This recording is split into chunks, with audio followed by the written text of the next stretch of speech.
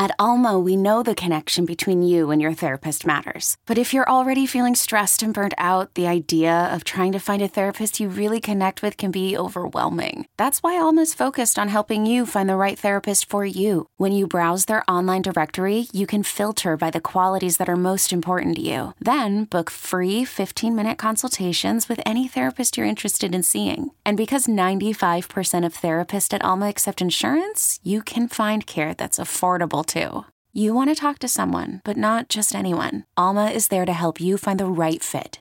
Visit helloalma.com/therapy30 to schedule a free consultation today. That's helloalma.com/therapy30. Hey, I'm Brett Podolsky, co-founder of The Farmer's Dog. We make fresh food for dogs. We started the company when we saw what a huge difference it made in my own dog, Jada, when she stopped eating ultra-processed kibble and started eating fresh, whole food. The Farmer's Dog food isn't fancy. It's just real food delivered to your door in pre-portioned packs. It's better for them and easier for you. Get 50% off your first box at thefarmersdog.com/podcast. That's thefarmersdog.com/podcast. Hey folks, this is Kevin. Just a few words before we start. Well, Valentine's Day is almost here, so it is the perfect time to visit our sponsor, AdamandEve.com, for all of your erotic and adult needs, and for 50% off almost any item. And they have great prices to begin with. So just go to AdamandEve.com and type in RISK at the checkout. Also, ProFlowers.com. Perfect time to be sending flowers or chocolates or gifts. Go to ProFlowers.com, click on the microphone, and enter the gift code RISK to receive a free glass vase with your order. Then there's all those Valentine cards you gotta mail. But did you know that postage rates are changing again? Which means the post office is about to become even more crowded. That's why we at Risk and the Story Studio use Stamps.com. We can buy and print official U.S. postage right from our desks using our own computer and printers. Stamps.com always updates the postage rates for you automatically. And unlike those postage meter companies, Stamps.com never charges a fee to do it. So you always get the exact postage you need. You'll never have to go to the post office again. Now, right now, we have a special offer. When you use our promo code RISK, it's a no-risk trial plus a $110 bonus offer, including a digital scale and up to $55 free postage. So don't wait. Go to Stamps.com. Before you do anything else, click on the microphone at the top of the homepage and type in RISK. Remember, you'll be helping us when you do that. That's Stamps.com. Enter RISK. Now here's the show.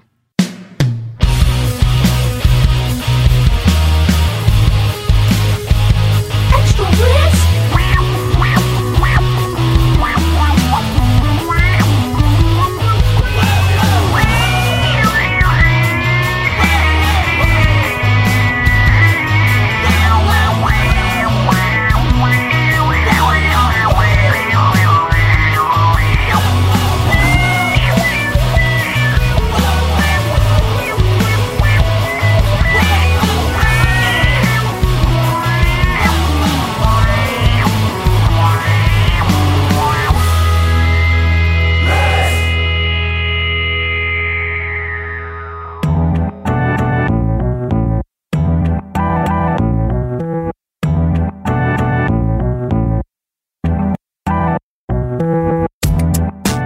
Hello, kids. This is Extra Risk, where we give you just a little bit more of the show where people tell true stories they never thought they'd dare to share.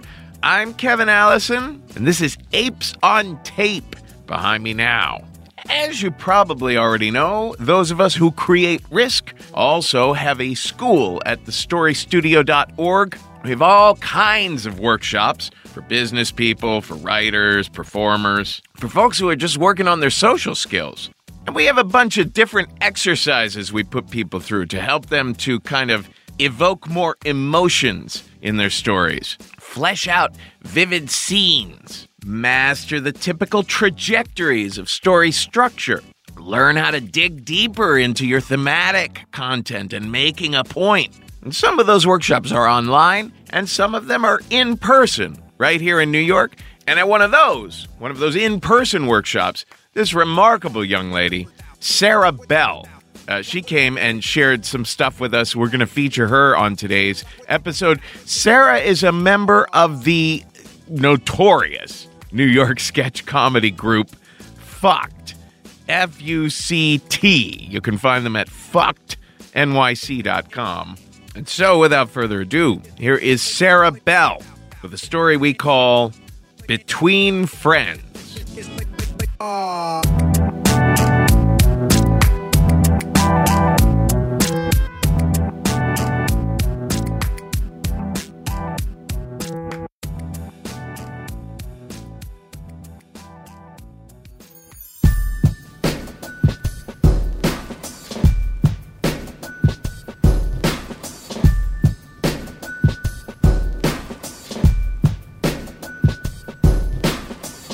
So from 14 to 18, I went to a musical theater camp that was year-round. We did 5 musicals a season, 3 seasons a year. It was a fantastic education. And there were a lot of co-ed sleepovers.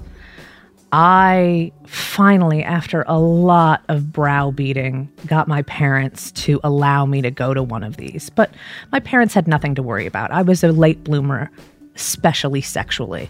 Braces, uneven puberty tits, and a mini fupa are all the chastity belt that this little fruit fly ever needed. Plus, I had pinned all my hopes onto a very closeted singer named Michael. You know, we would shut the door while he would hang out at my home, but my parents had nothing to worry about because we would just scream the Jekyll and Hyde theme song back at one another. And that's all that I was really interested in. I liked boys, I liked being with boys, but I was unaware of what it was to be with a boy. So I remember I'm at my first sleepover, and I'm watching my first scary movie because I wasn't allowed to watch scary movies. And I'm in the dark in a living room, curled up on this white leather couch with boys. And I notice Leslie's on the floor right in front of me with Victor. Leslie is one of the popular girls at this young performers workshop. She's gorgeous. She's obviously, of all the girls there, she is the one that's the most developed sexually. She wears perfume. She wears Candy's high heel acrylic sandals. You know, she's just got it together. I hadn't even started shaving my leg up to the knee at this point. And I just felt very square around these girls. I wasn't even very comfortable around girls. I always felt more comfortable hanging out with guys, but just in a friendly way. Maybe a poke of the shoulder, you know, a little punching, but that was the extent of it.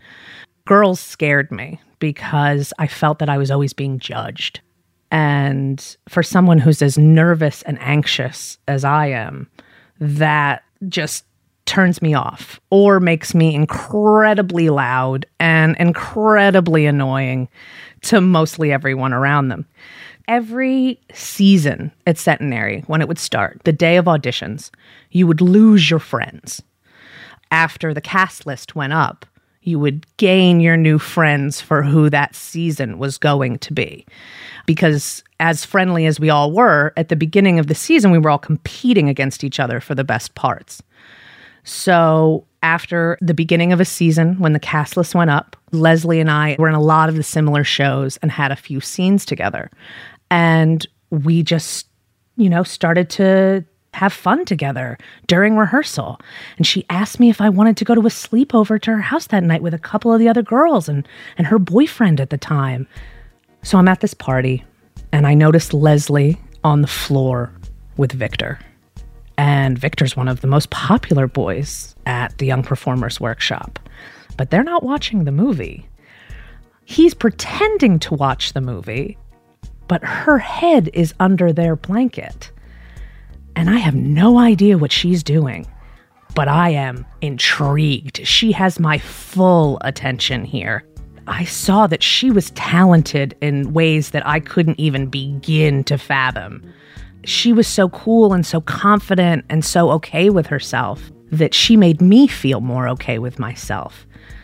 So we became fast friends really quickly. We have sleepovers at her house all the time. She has a revolving door of boyfriends, and I love hanging out with the guys. You know, I'm not ready for the kind of experiences that she's having, but I'm grateful for any spillover of attention. And I hated my home. My home, no one ever came over. Dad was an alcoholic. Mom was very unhappy and didn't know how to deal with it, so she would just sort of sequester herself in the bedroom. It was not a happy home. So to go to Long Valley, to her fantastic house where friends were welcome, and she just made me feel not weird. And I felt really special, and I felt like I had a place for the first time in my life. And it was with her, and I felt really grateful for that.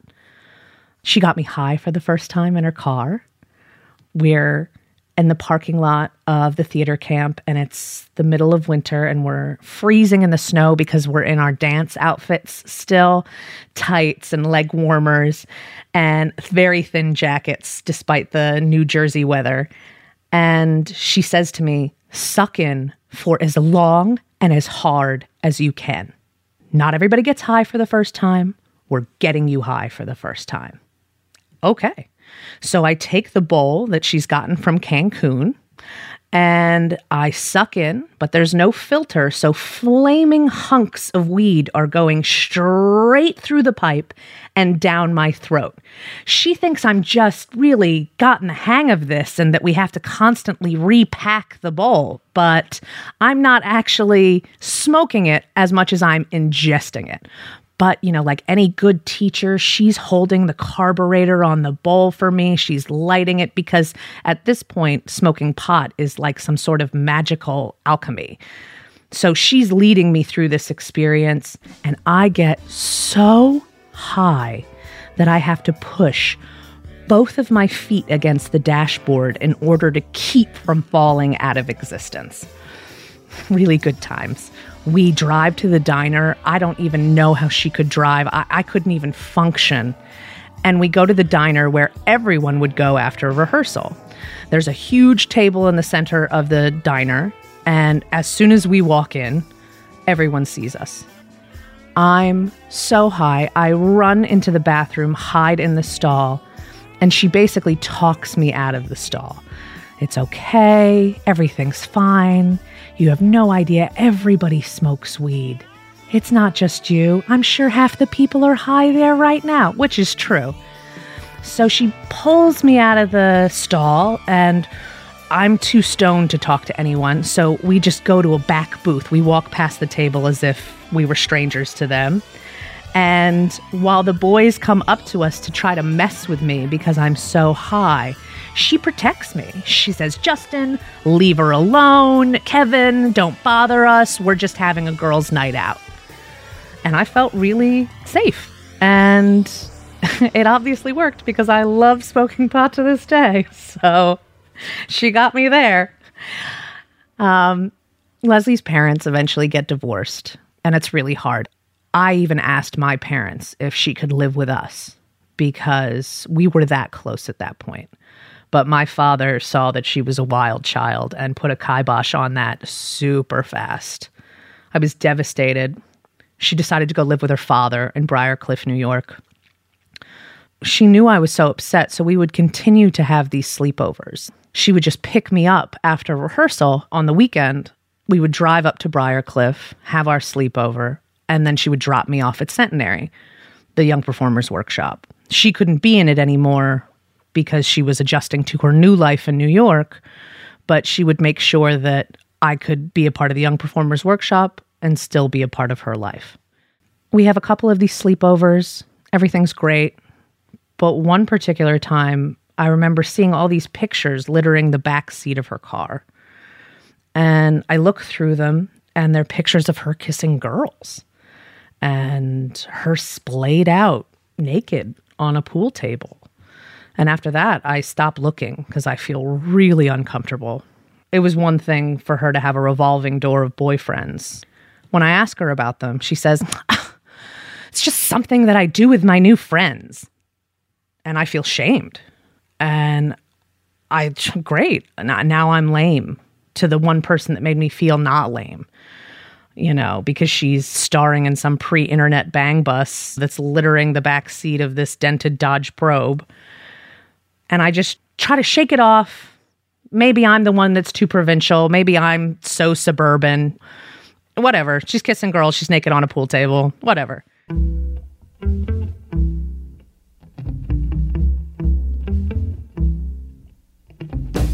She takes me to a party that night, and she promptly leaves me alone so she can go ski pole 2 guys upstairs. I get baited into a drinking contest by the rat from Charlotte's Web. I'm 16, and I've never drank alcohol on purpose in my life. Before that, I knew I would win this drinking contest because it was a straight vodka drinking contest. All kind of like quarters, but mostly, can you drink this? I can drink this. You know, kind of like the Indiana Jones scene with Karen Allen. I had, in my youth, come in from playing, gone to take a glass of water off the kitchen table, and unwittingly taken a big swig of straight vodka. That's why I can't drink vodka to this day. My father would hide it in the house. So I knew that I could beat this kid. So I drank 2 red beer cupfuls of Georgie vodka before she returned. I remember pouring orange juice into the 3rd cupful and getting into her back seat and continue drinking into my first blackout.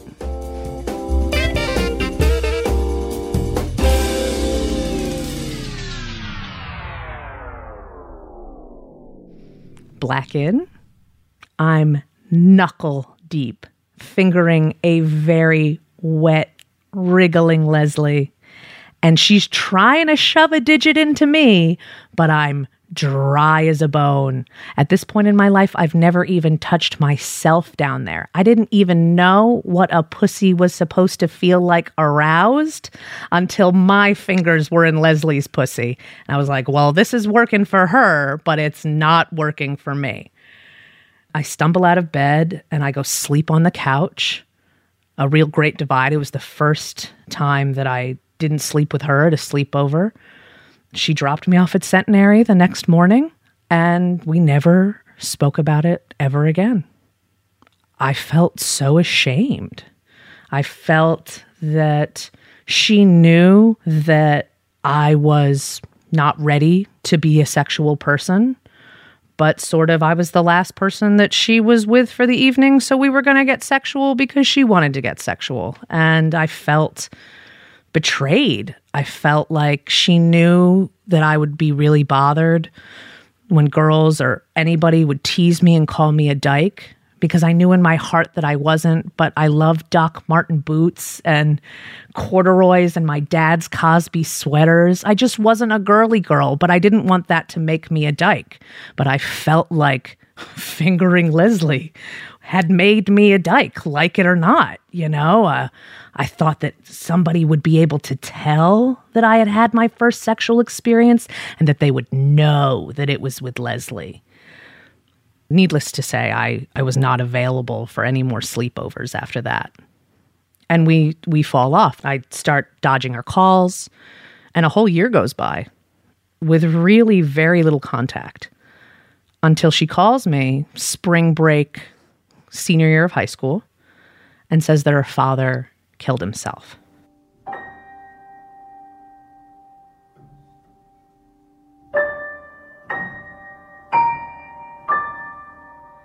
He shot himself in the back of the head with a nail gun that he had gotten from Home Depot that day. This was all over the news. It was brutal. So I jump right back in it. I feel that, you know, she is my friend. She took good care of me and she protected me and made me feel safe. When I felt socially awkward, I just needed to be near her and make her feel safe. So I didn't leave her side for days. She was holding up pretty well until the day of the service. She disappeared from me for a little while, and we meet back up in the church parking lot, and I see her stumble out of her car, and I think it's because she's just so wrought with grief. But when I get closer to her, she has this Heath Ledger Joker-style grin from ear to ear, and her eyes are like saucers. The pupils are just dilated beyond belief, and she's tripping her face off. at her father's funeral. I mean, smoking pot is one thing, but tripping on the day you're going to put your dad in the ground, I was just so out of my depth. I didn't know this person anymore. It really felt like someone had screwed off the top of her head, taken out her brain, and put this animal inside of her. At the service, I'm holding on to her leg and her knee to keep her from bursting out laughing during the service. And I'm itching all through it because I've stressed myself out. I gave myself the chicken pox, or at least lowered my immune system enough so that chicken pox could just flow through me. After the service, I leave her with her mother, and I sit in a bathtub for the rest of the week filled with oatmeal and just try to pop the blisters between my toes. It's later, summer, and we're at a party together. She's looking for a housemate in Yonkers, and I've been denied housing, but accepted to Fordham. So my only other option at this point was to live at home. But she's like, come, live with me. Oh, it'll be so much fun. I didn't want to live with her. I didn't want to deal with it. Not that I thought that she would come into my bedroom, at night and take advantage of me. But she was a full-time job in and of herself. I was starting my new life and my new identity, and I didn't want all the baggage that Leslie brought with her to kind of follow me to New York. But my only other choice was to live at home, and home was my father, yellow with jaundice from alcohol withdrawal, and my mother was not yet medicated for her special brand of insanity. And I just didn't want to continue in that prison. I wanted a fresh start. So the freshest start I could possibly get was with the Black Hole of Briarcliff. So for freedom, I choose to live with Leslie. And she's eventually kicked out of that apartment only a few months after for fucking too loudly. She would wake you up out of a dead sleep. The neighbors at dusk would set up lawn chairs to watch the sexual carnival going on through her bedroom. Plus, my bedroom was the converted dining room, so there was no way to get to the bathroom except go through my bedroom. And it was like Grand Central Station during rush hour because of her. Just the parade of sexual partners going through there kept me a prisoner in my bed under my covers. Before she left, she had to give one little gem of a parting gift one more time. It's my first night on my own. I'm 18. I have some fresh ink on the back of my neck. I feel really cool. And Leslie invites me to hang out at the bar where she's cocktailing at. And I've never even been in a bar before, so this is perfect. My first real night of independence. And I drink there for hours until she says, "Open your mouth, slut." She slaps a tab of acid on my tongue. I didn't know she was going to dose me. When she said, "Open your mouth, slut," I don't know. I thought she was going to put like a pretzeler in there or something like that. So when she slapped the tab of acid on my tongue, I immediately swallowed and said, "What was that?" She says, "Oh, it's acid. You'll have a great time. We do it all the time." Okay, how do I know when it kicks in?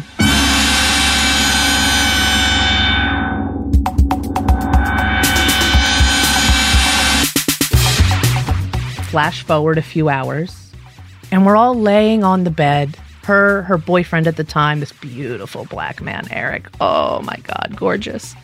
And we're all staring up at the ceiling because I have these big joists that are sort of waving in and out.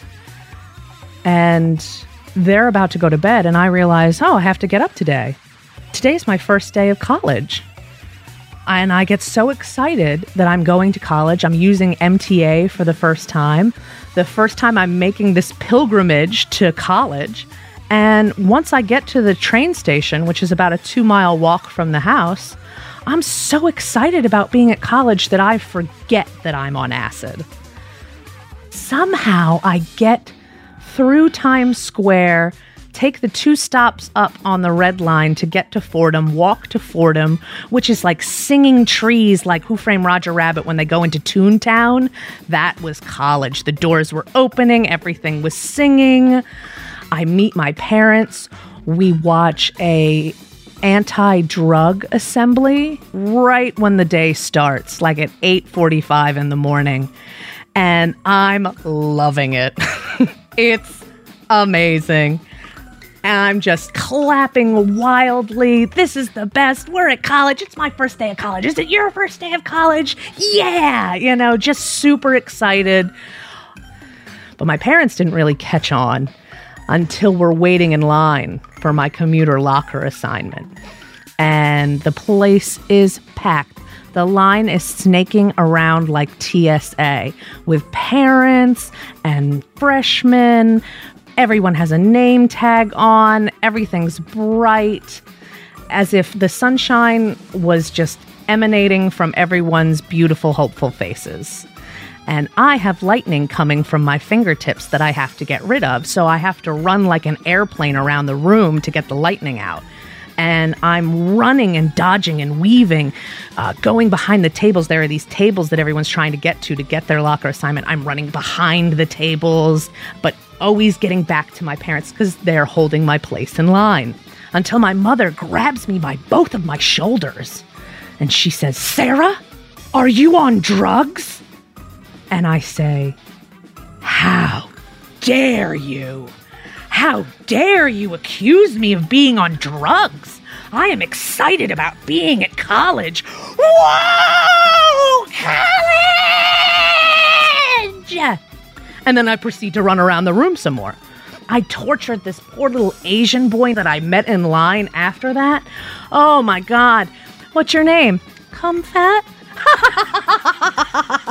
"So what's your major?" Computer science."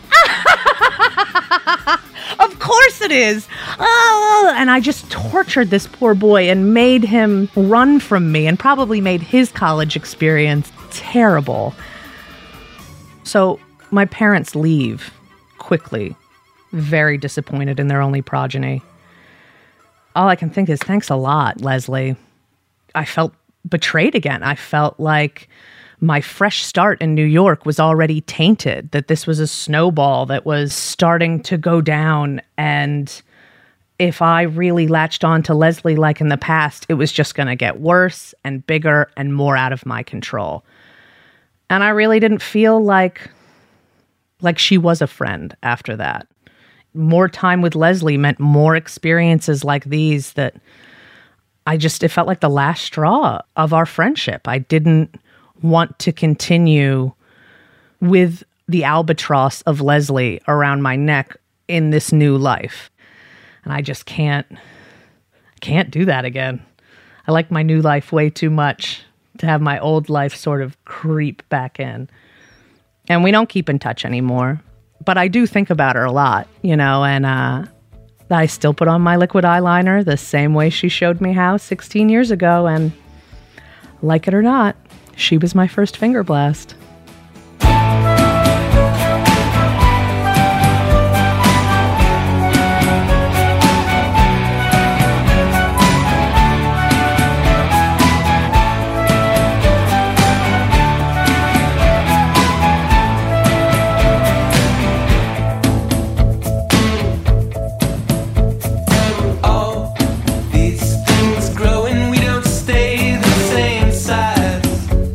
Slow down and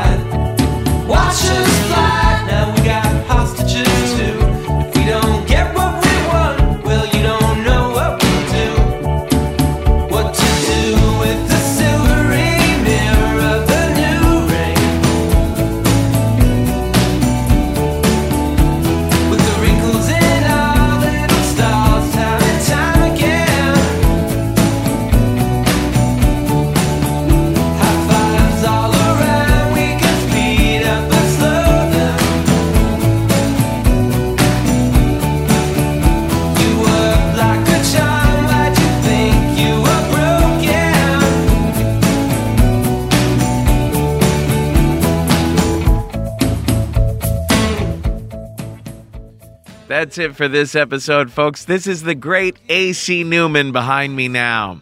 Hey, don't forget, on February 9th, we are in North Carolina in the Chapel Hill, Carrboro area. We're at the North Carolina Comedy Arts Festival. And the next day, February 10th, I'll be teaching a storytelling workshop and a sketch comedy writing workshop there at the festival. Go to nccomedyarts.com to learn more. On February 28th, we are in New York at the Pit with Rob Delaney. That same night, February 28th, we're in Los Angeles with Kurt Braunohler at the Nerd Melt. Go to risk-show.com/tour to find out about all our live shows. And there is one hell of a treat waiting for you at the iTunes store. Go to iTunes and do a search for Risk All-Star. You'll find our brand new All-Star episode in there with Andy Dick, Aisha Tyler, Kamau Bell, Aubrey O'Day, and Greg Fitzsimmons. Those All-Star episodes are among our very best. You gotta get it. Go to iTunes, do a search for Risk All-Star. Finally, our new video course from thestorystudio.org is called Storytelling for Business. Over 100 minutes of video lectures, over 30 pages of story exercises. Learn the 2 essential elements of all stories. Learn the 1 crucial difference between stories told for business and other stories. Learn how to use the 6 senses to evoke emotion and the 5 beats of a classic story structure. And finally, learn the 1 surefire method for driving a narrative toward a persuasive selling point. Go to thestorystudio.org today to sign up for our video course, Storytelling for Business. Folks, today's the day. Take a risk.